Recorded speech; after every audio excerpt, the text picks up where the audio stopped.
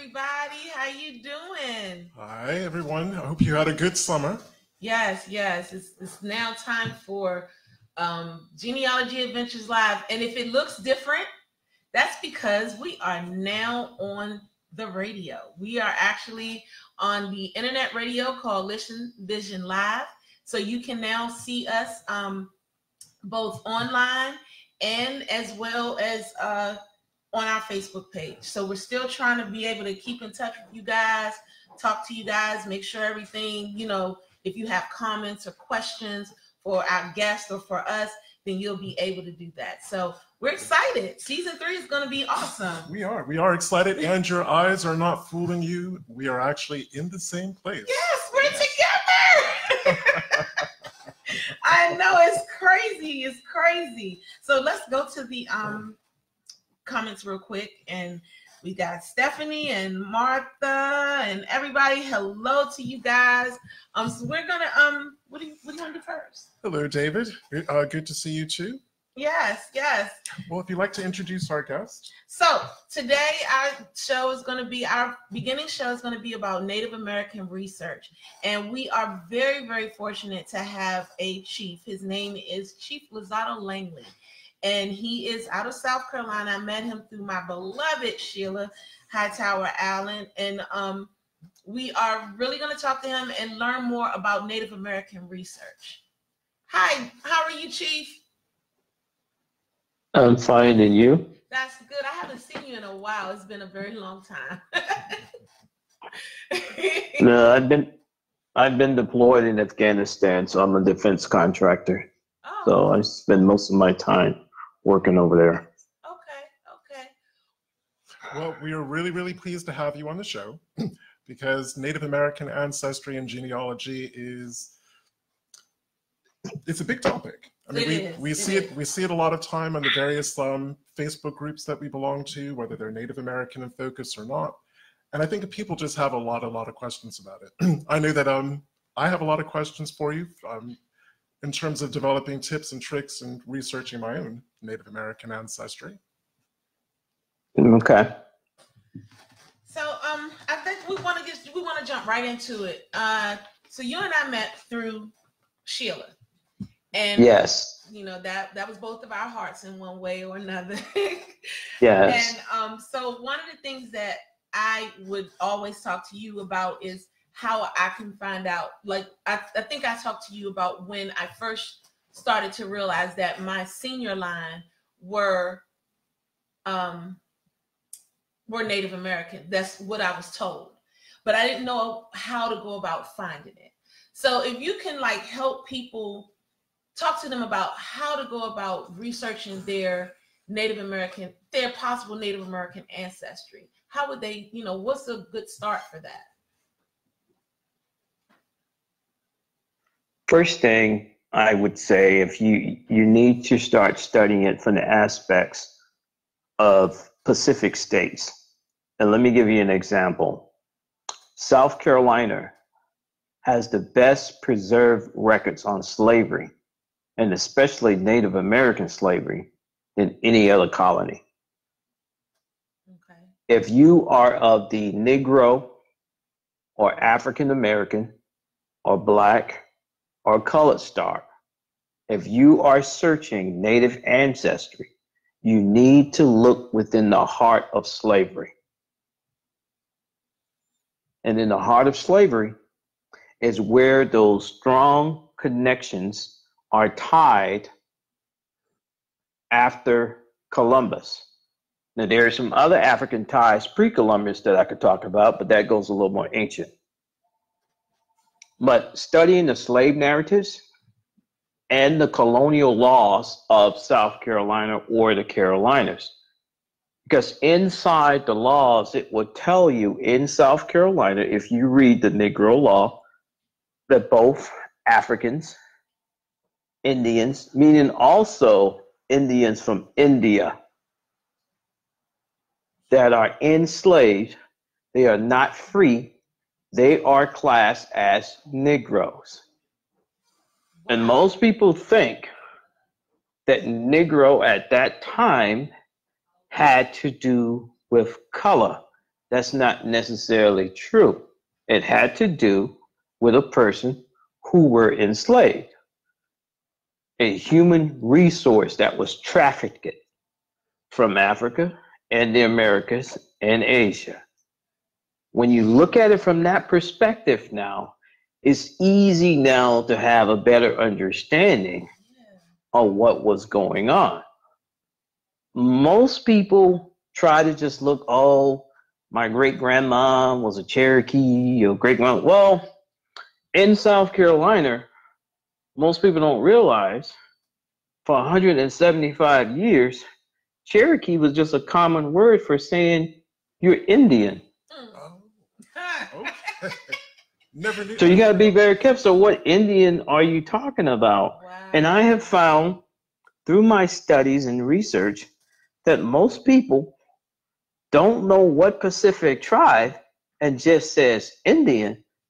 Now we got to have something to think about, because in the records, when you study the British East India and the British West India Company coming out of South Africa and crossing the Indian Ocean, because in South Africa, in Cape Town, you have the Indian Ocean on one side, the Atlantic Ocean on the other side. It's only a 2-week boat ride. Many of those folks are not being trafficked up in the West Africa and Ghana coming across. So when you study from that perspective, and in South Carolina, then you found 66,000 East India slaves came into the colonies. Now, why I'm telling you this, because when you look at the census and trying to find Indian ancestry, and it says Indian, and you're in South Carolina, North Carolina, and Georgia, you really need to think now, because that ancestor might be an East Asian that they call them that time, a Negro Asiatic that they call them at that time, or South Asian. I just want to clear this up before I get into the Native American factor, because now when we deal with the Native American factor, we got to realize in the colonial North and Southeast, there were 2,000 ethnic groups of people. 2,000. That 2,000 got to be developed into 5 civilized tribes. Okay, if there are 5 civilized tribes, 1,995,000 other people are not civilized. So what happened to these people? They just didn't die off because of smallpox and diseases and war. There are millions and millions of people. But we have to look at, see, I examine history sometimes. Most time, I examine it from the writer. I need to know what is his conscience and what is he thinking.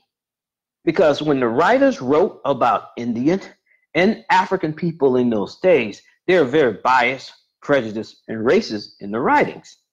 So a traveler will come up to a village and say, hey, there are only 200 people here, not realizing what time they came into the country. The people might have migrated to higher grounds or to the farming grounds, depending on if it was winter or summer. So if you found 200 people here, they recorded, oh, it was only 200 of this nation. We had a little scrimmage and we wiped them all out. Really? I never believed God just created 200 numbers of a certain race of people. Wow, wow. So I don't follow that. Because if you go 5 or 10 miles down the road later on, you find these people again. So it's more than 200. Exactly. Right. Now with black people, with black, African American, colored, and Negro people, again, we have to understand something here now. And this is where a lot of people miss the boat. There's no 1619 for South Carolina and Georgia and North Carolina because of the Spanish. The Spanish came into South Carolina. The Spanish was there 250 years before the British. So what happened to those villages and those Native American people? So if you take from that time frame, if your ancestors were still here and they're native, if they converted to any religion, if it's Spanish, it's Catholicism, your ancestors now in the 1700s have Spanish names. That's where Alonzo keeps coming from. Yeah, see? You know all this stuff. Yeah. Well, Chief, we're almost 15 minutes into the show. You have officially blown my mind. Now I understand why so many of us from Edgefield are getting those trace amounts of Southeast Asian and East Asian, because honestly, we couldn't work out why that was. Yeah. Well, since you said that, and I'm from the Edgefield area as well, I can give you a few more others. See, there's 2 Edgefields. I'm going to buckle up for this. And see, most people don't realize that. In my research, I have found Mongolians named Bubba Smith or John Roberts. Why? Because these particular Mongolians who were slaves fought in the Revolutionary and the Civil War. So when you go in the War Department documents, it tells you this particular individual came from Mongolia. But in South Carolina classed all Asians as black and colored on the census. So if you don't know where your ancestors come from, now you really, somebody walking around with what appear to be Chinese eyes, you call them Chinaman or China lady. These people got Asian ancestry. That's why the lady made the comment that she made on the 50 Cent thing. Mm-hmm. That's exactly why she said that. Wow. Exactly. Now, when you go in South Carolina colonial records and go read the diaries of certain plantations families, you will find now, because most people think when I come up to the census and I try to find my people enslaved, all I find is a number. Well, that's just for tax purposes. I can honestly tell you, they didn't send people on a chopping block, on a slave auction block saying slave number 1, slave number 2, slave number 3. These people had names. And when you look at the slave registration will tell you, because they're selling people for product now, will tell you the genetic makeup of that particular ancestor. So, Chief, there was something that I should have done at the very beginning, and that was tell them who you are. Like, who are you chief of? What is the name of the tribe that you've come from? Because we didn't introduce that part. True. And a little bit about how you even got onto this journey. I'm from an ethnic group of Native Americans called Uchis. And it's also spelled Uchean. A lot of people think that we are Creeks. We're not, because we speak a different language. Now, when I was given this task, because I did not want it, my grandmother placed it in my hand. I'm an engineer. I'm a defense contractor. My degree is in electronic engineering and computer science. I have traveled over 87 foreign countries in the 53 years I've been living. I enjoy the travel. I love it. I did not want the responsibility of this. My grandmother said, no, you will do it. And your father, meaning my grandfather, because my grandparents raised me when I was 3 days old, we will be watching and guarding you from the other side. And the reason you are chosen, because you have the courage. You have the know-how. You will deal with this. I also had a great, which would be my grandmother's great-grand aunt, and Aunt Laura lived to be 114 years old. So when I was growing up, she was 100. But when I got off the school bus between the ages of 7, 8, and 9, and 10, I had to go to Aunt Laura's house. She was right across the road from me. So I wasn't allowed to have dump trucks and all that stuff around Aunt Laura's house. No, we're going to sit down and talk. And when Aunt Laura would mentor to me a lecture to me. It was an insult to her if I wrote anything down. She said, no, you're going to listen to me. You're going to put it in your head here, and no one's going to take it away from you. At the time, my Aunt Laura remembered, because this was in the 70s, my Aunt Laura remembered her mother telling her when Sherman came through, and Aunt Laura was a little girl around 2 or 3. So I got all that history from her, all of it. And what I did when I began, when I got older, started looking into the things that was told to me. So you got to remember now, in slavery time, they kept knowledge away. Certain people could only read and write. They created laws during Jim Crow years. You can't be an attorney, so you're not going to find out what's going on with the law.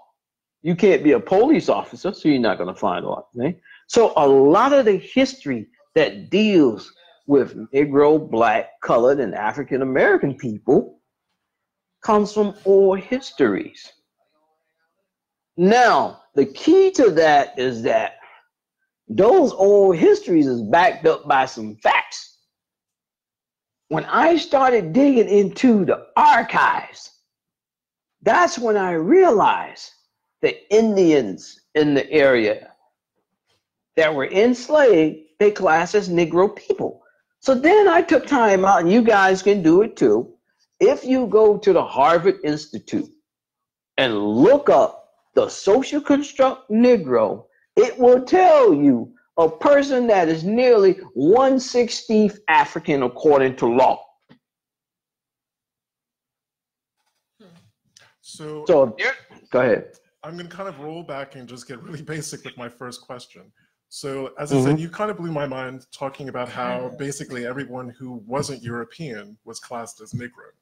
So if we're trying to do the research through the records, trying to figure out if our older generation of ancestors were actually African or came from Southeast Asia, East Asia, going up into Mongolia, how would you suggest people actually start digging into those distinctions? Go into the plantation records for one. Read the inventory of the Pacific slave master. And in his slaves' bill of sale is where the origin of these people came from. Because many a times back then, they wasn't using the word African to describe where your people came from. If your people was Angola, they would say Angolan. Right. If your people came from South Africa, they would say a bushman or bushwoman. Wow. Okay, 'cause if your people came from Ethiopia, you will find that. But I'm going to tell you something that's very significant. And I was working with one thing about Sheila. Sheila would push me. Yes, she would. And I'm like, Sheila, it's 11 o'clock at night.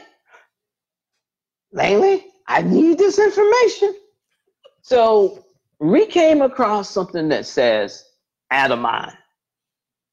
And this was a lady that was on one of the farms in Georgia, and her people came from Adamine. And that's what they called her, because when she ran away, they said, this particular negress. See, that's something else you got to look for now. I've seen that.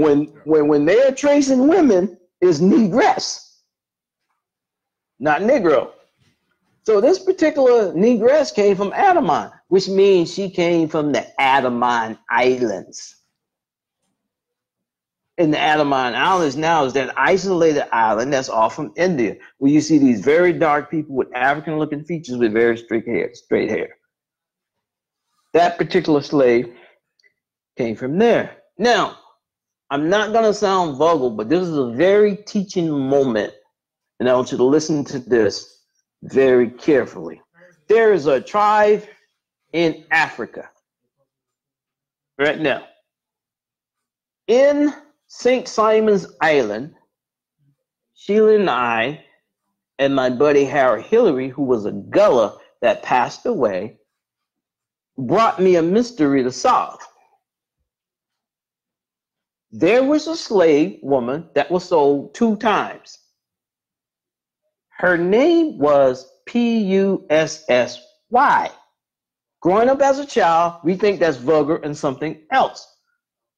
There's the Pussy people in Kenya today. What? So it's not vulgar. That's what I'm trying to tell you guys. What? So really, it's about going back over records that you may have looked at 1,000 times and actually seeing them. Exactly. You can't go back and see. That word was twisted. Yeah. That's where she came from. So now, to back it up even further, I went to Egypt over a year ago and met a woman traveling. On her passport, her first name was Vanessa. Her last name was Pussy. I said, whoa. She said, what's wrong? I said, in my country. She said, see, that's a history you guys don't know. Wow. So, That word in Kenya, that particular tribe, those people are royalty. So look what the Western turned and did with the word, and look how we look at it. Right. Was finding that you go ahead. Way, though? I mean, was it pronounced the same way, or was it pronounced differently? They pronounce it the same way, but they don't put the emphasis on it like they do here in America. Okay. Okay. So I've got a quick question for you as well. Go ahead. So you were talking about how you learned your family history in a very oral tradition. So keeping in mind European standards of genealogical best practice, how would you suggest that people put family lineages that are orally handed down into their tree, but to do it in a way that you can show that it's been sourced? I will say those family lineages that have been passed down orally can be backed up by research. Yeah. Okay. It's going to be documented. One, yeah. The slave narrative. There are 10,000 slave narratives. I've read 990 of them. Out of the 990 that I've read, 870 of them had Indian ancestry. But I'm thinking even earlier back. I'm thinking specifically of my Pamunkey ancestry in Virginia before the Europeans even got here. So speaking to one of the tribal elders there, I mean, he was able to rattle off about at least 9 to 10 generations of one family line. He's like, now, if you want to talk about these other families, I can put you in touch with other historians who can pretty much do what I just did with your family. So I have go ahead. Black people, most people that can remain history like that and take you back generations, their family didn't go further north. And if you're in South Carolina, they didn't go to Detroit. They didn't go to New York. They stayed. Right. My family history goes back to 1555 when I start talking the native side, because those words of those people were passed down through my great-great-grand aunt. I didn't know what she was talking about. Now, let me share something else with you that you guys can do. There's something called the Slave Manifest. And the Slave Manifest are the ship records with slaves on them. Or I hate to say slave, enslaved people. But you will find that the color black didn't stuck, because we easily could have become called brown. I've seen hundreds of slaves classed as brown, gold, copper, black, pitch black, blue black, purple, almond, olive. By the way, olive is black if you look at it. Pure olive is dark. So you find these things in the Slave Manifest. But now there's different laws in the colonies governing African slaves and American slaves that are Indian but classed as Negro. Dig this. If a Native American slave ran away, they branded them on the left side of the cheek. Africans are different. Those omega signs on the shoulders and on the hips. I understand the frat brothers want to get down with that, but they better look at the origin of these things. So that's where you find a lot of the African slaves.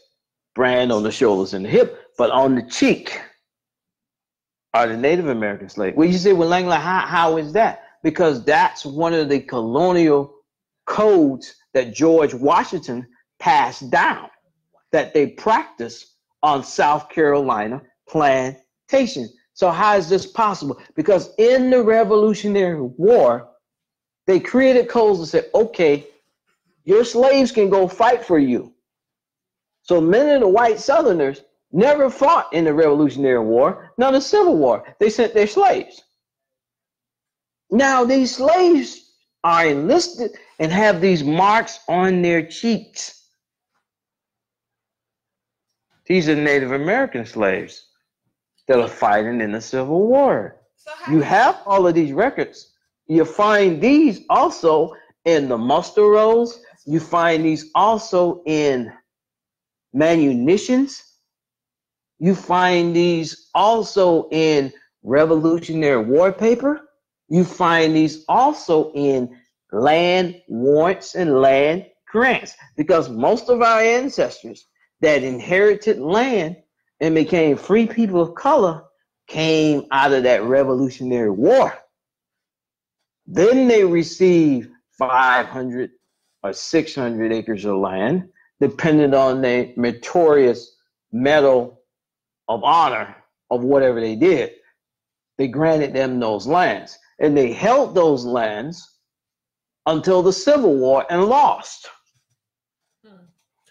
So another question I have is, if I were to find that I actually had ancestors that lived in territory that had been controlled by the Yuchi, and hopefully people can extrapolate what you're going to say to think about the states that they came from, what resources or repositories would you recommend people access? When it comes to the Yuchi people, because it's a lot different. There's something called the 1898 census taken of the 5 civilized tribes. In this particular census report is very unique, because you're going to find out what Indian tribes that were in slavery at that time and how did they class these people. Now, for most Southern people, always want to go to Oklahoma. I'm sorry. If you come up out of North Carolina, South Carolina, and Georgia, you don't need to look for Oklahoma if you got any Indian ancestry. You need to look into the Seminoles, because the Seminoles fought a 50-year war, and the Seminoles, many of them, well, let me stop for a second. Seminoles are no more than Native American slaves that ran away from the British and other Native American tribes. And in the process of that, Africans and Asian Indians, because this is in the records, went with them off them Georgia and South Carolina and North Carolina plantations.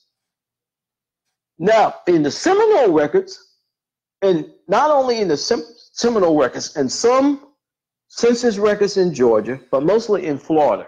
And South Carolina have a few, but mostly Florida. When you start researching around Jacksonville, you're going to find people listed as Indian Negro. Because those people were part Native American and part African. And in those census records, I'm telling you, when you go start looking through the Seminole records, you are running now into thousands of people. So we have a question from one of our viewers. She says, Tiffany Hutzman, she says, where do you search where you when you have fourth and sixth cousins who are enrolled native, yet your immediate and closer DNA matches whose names have been changed, or you have no record, yet you have native DNA showing up on your test. That makes sense? That's a quick, tricky question, but I'm going to answer it the best way I know how. Okay. Enroll ancestors. Those relationships are based upon government roles. Other words, if you and I join a native nation today because we're living in that country and because we're in that country, just like the United States, we take a test and we get those rights, we become an American citizen. Although we can barely speak Chinese, American, but we speak full Chinese, or we speak some other African language. But in the midst of the United States now, recreate Chinatown. Okay? Many of the Native American towns were named after African people. Now, I'm gonna get to the point. Those relationships, and they talking enrolled members, that's a social relationship. That has nothing to do with a necessity. See, you have Indians, then you had something called Indian countrymen. And Indian countrymen were Europeans or Africans that ran into Indian country, learned Indian languages, dressed like Indians, and became Indians of those nations. But they're not ethnically.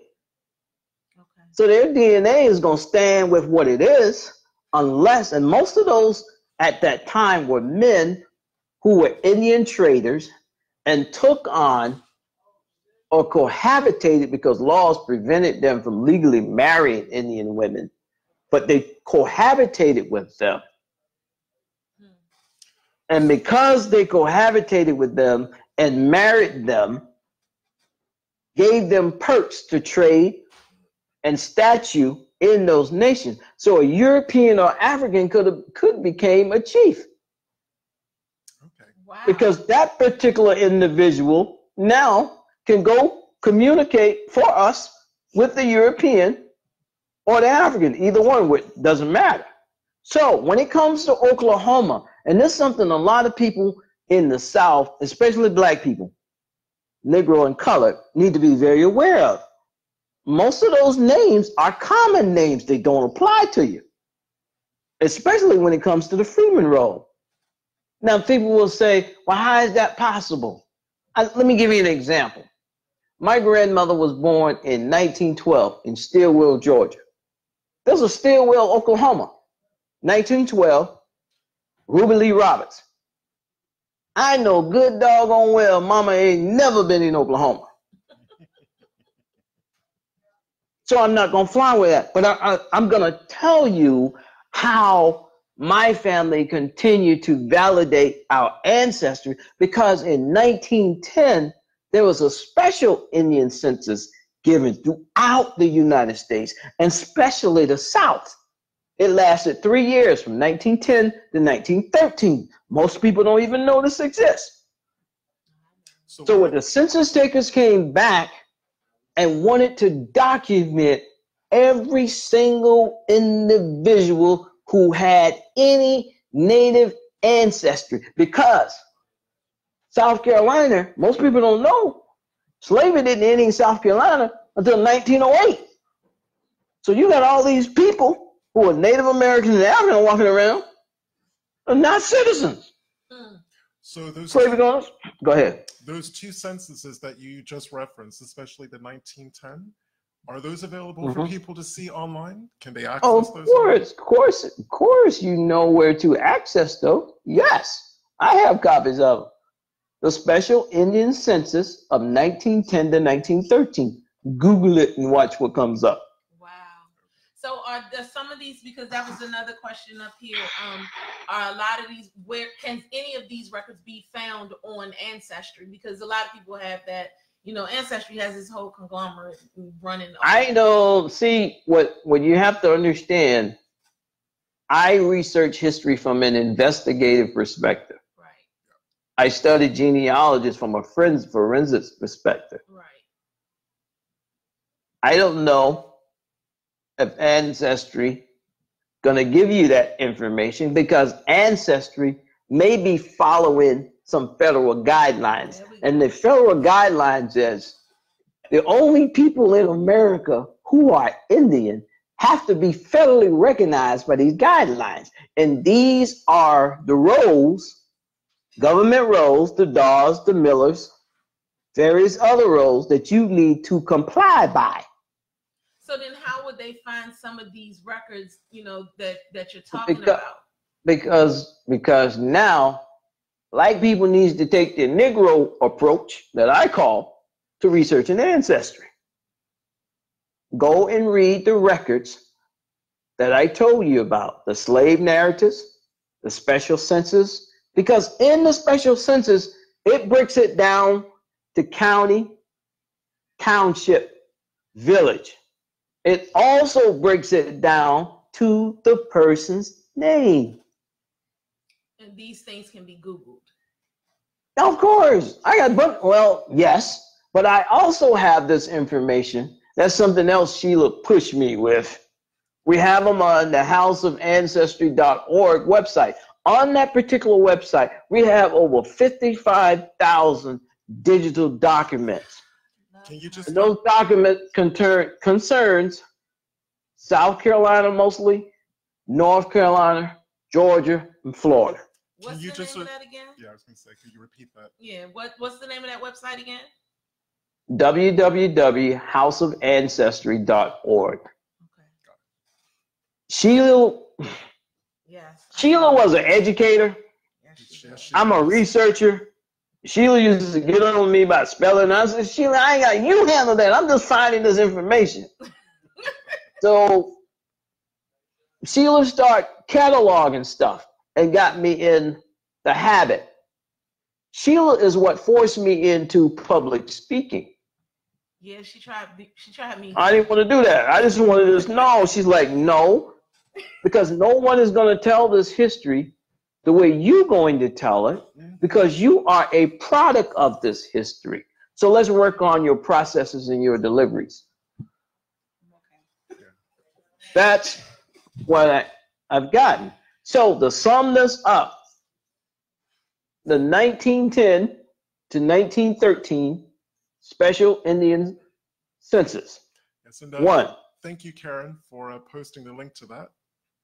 Because a lot of people in South Carolina at that time are not free, not until 1924. But let me tell you something that's very, very significant. Most people, another thing is going to pop up.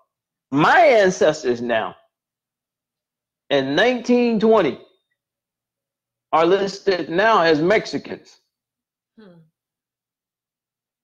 So we go from Indian to Mexican, mulatto. Now, my Uchin oldest ancestor that we know of, Mariah, because she was on the Special Indian Census of 1910 to 1913. But when they go now and list her, because you got to pay very close attention to this, her color is listed as black. Her race is listed as Ameri Indian. This is back in the 1900s. It didn't say American, it said Ameri Indian.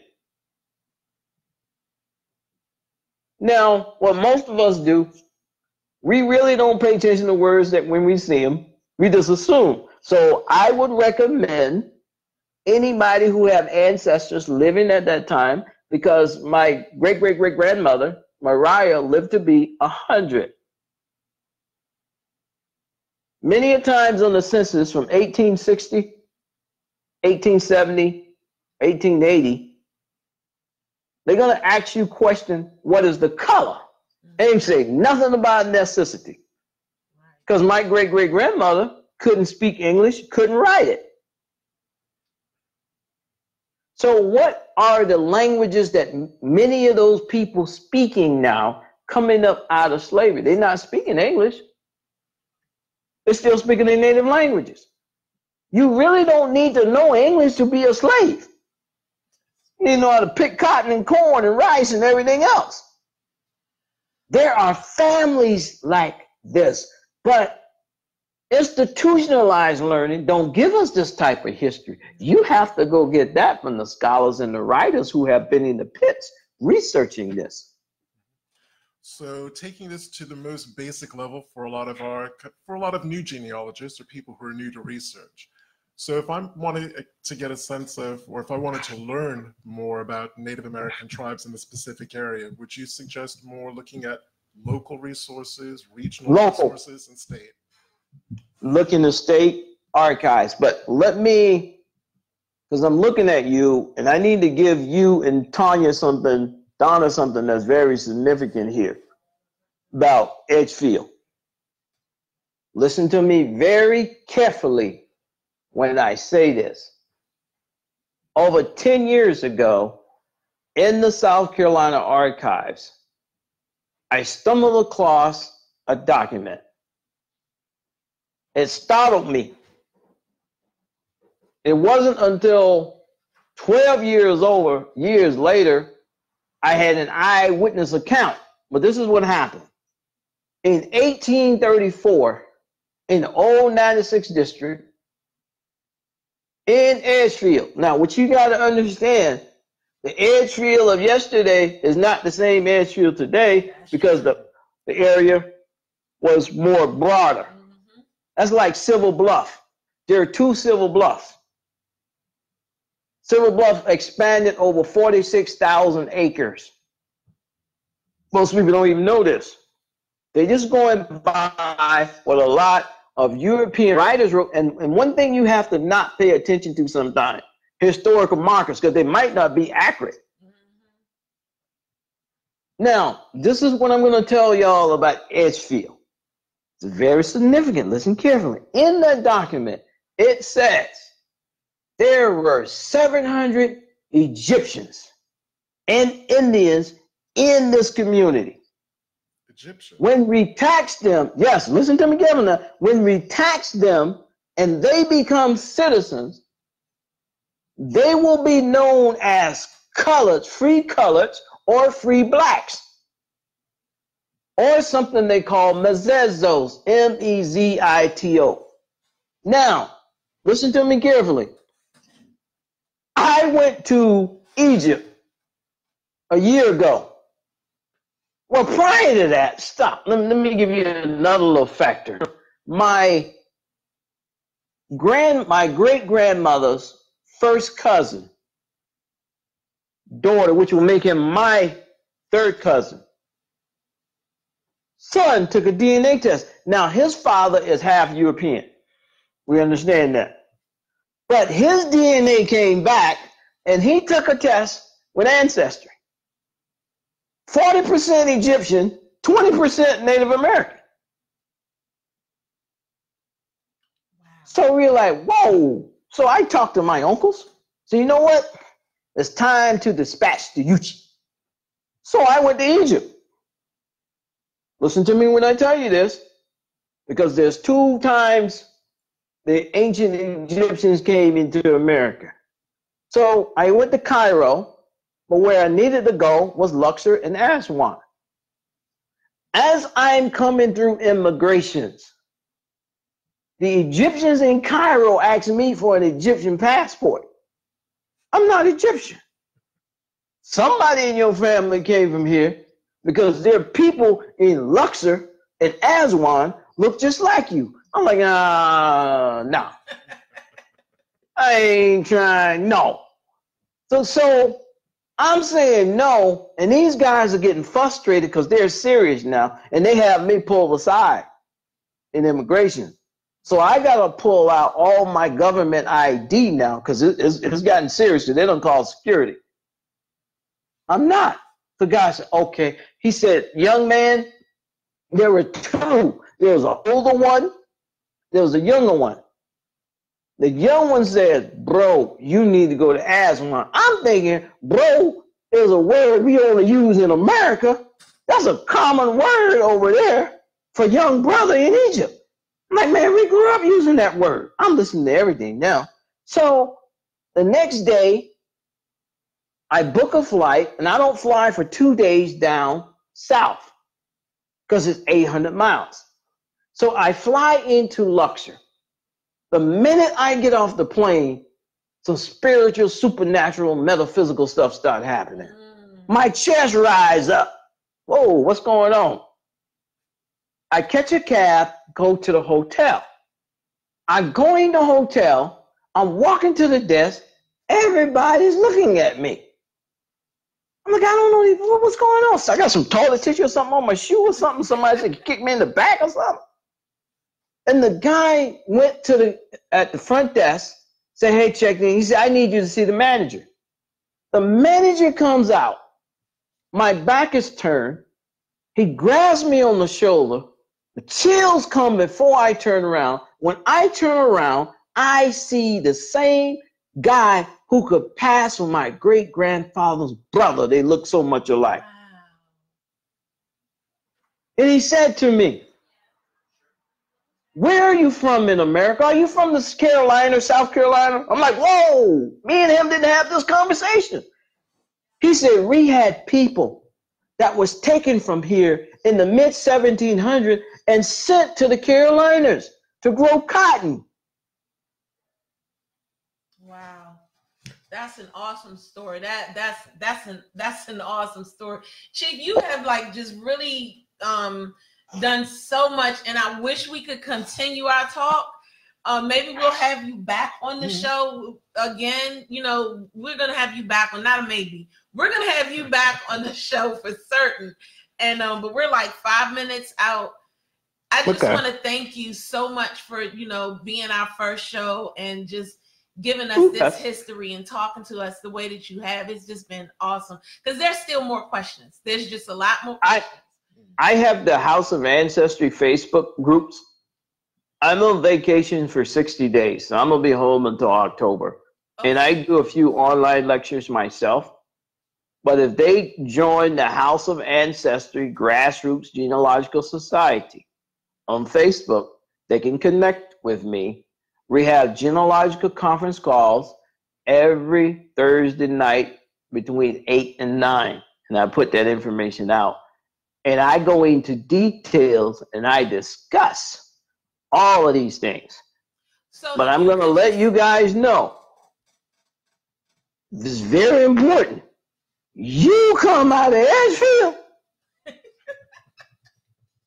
you are looking at Nubians and Native Americans and some Scottish and German. Yes, you are. Oh, yes. In that particular area. I'm telling you now, because I've already been to Egypt. I confirmed that. I have that information, but I have a lot more other information on the settlements of the Scots and the Germans and the Africans, Native Americans, because in that lower Savannah River district, they had little separated villages because they were taxing people differently, and whatever your ethnicity was is how you was being taxed. Right. That's how a lot of these mixed race communities come about.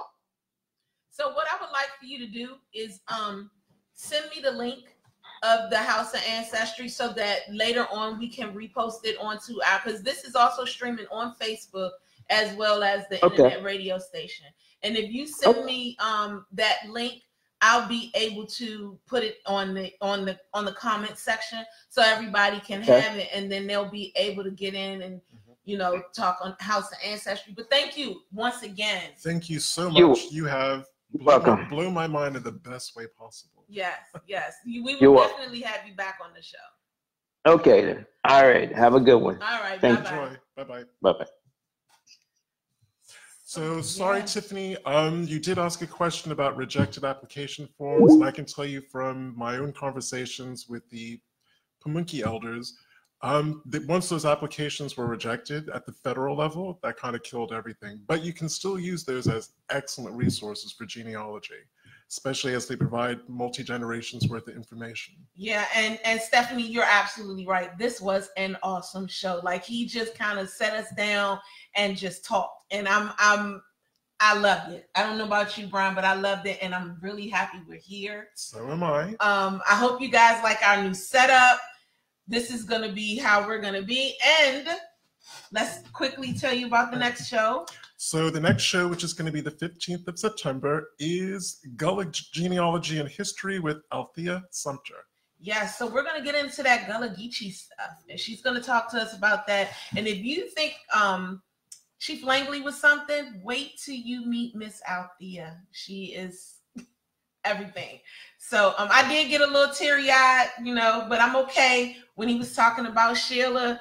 But yeah, she just she's the reason why we do a lot of the things that we're doing with the project, and because she just made sure that you did what you had to do. But and in other news, starting in October, we're going to be weekly, every Sunday at 4:00. Yes. So you guys just get ready and get your pens, your paper, bring your tea, whatever it is you want to drink, and sit down and let's get this going, because we're really trying to push and educate. Just like Sheila did with him, we're trying to do with you guys. We're trying to educate and make sure that you know. So I'm Danya. I'm Brian, and thank you so much for sharing not only just your Sunday, but your holiday weekend with us. Enjoy the rest of it. And, yes. We will see you on the 15th. All right, goodbye.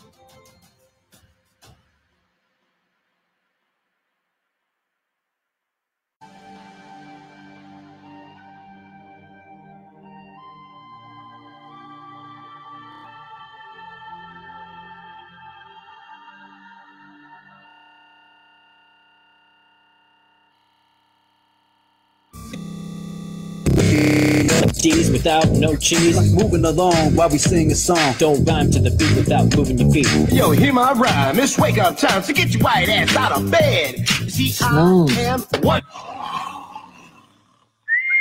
You're so far, you heard my voice, but I brought two friends along.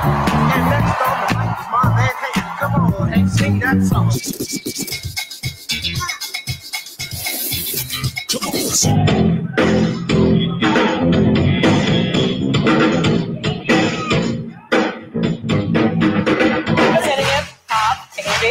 To the hip, hip, hop, and you don't stop. The rock to the bang, bang, the boogie. Say up, jump, the boogie to the rhythm of the boogie, the beat. What you feel? Yo, I'm a rocket. Yo, this is me, the proof, and that's why we want to try. Clip, pop, you hit them if you hit me. The clip, pop, the pop, then it don't stop. Pop, see, we bang, bang, boogie, we get them. Oh, goody, keep your hoodie when you fucking with me. Well, my name is known all over the world by all the foxy ladies and the pretty girls. I'm going down in history as the baddest rapper that ever could be. Now I'm feeling the highs and you're feeling the lows. The beat starts getting into your toes. You start popping your fingers and stomping your feet and moving your body while you're sitting and you're sitting. Then damn, you start doing the freak. I said damn, I ride it out of your seat. Then you throw your hands high in the air. You rock it to the rhythm, shake it there.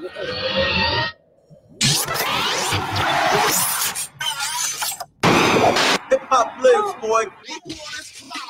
Knowledge, wisdom, understanding, education, beats, rhymes, DJing, graffiti, all that good stuff.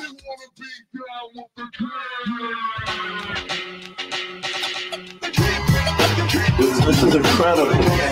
Like, no, I'm DMC and I want to come and book time and make my demo and do the video. This speech is my recital. I think it's very vital to rock around. That's right. On top. Here we go.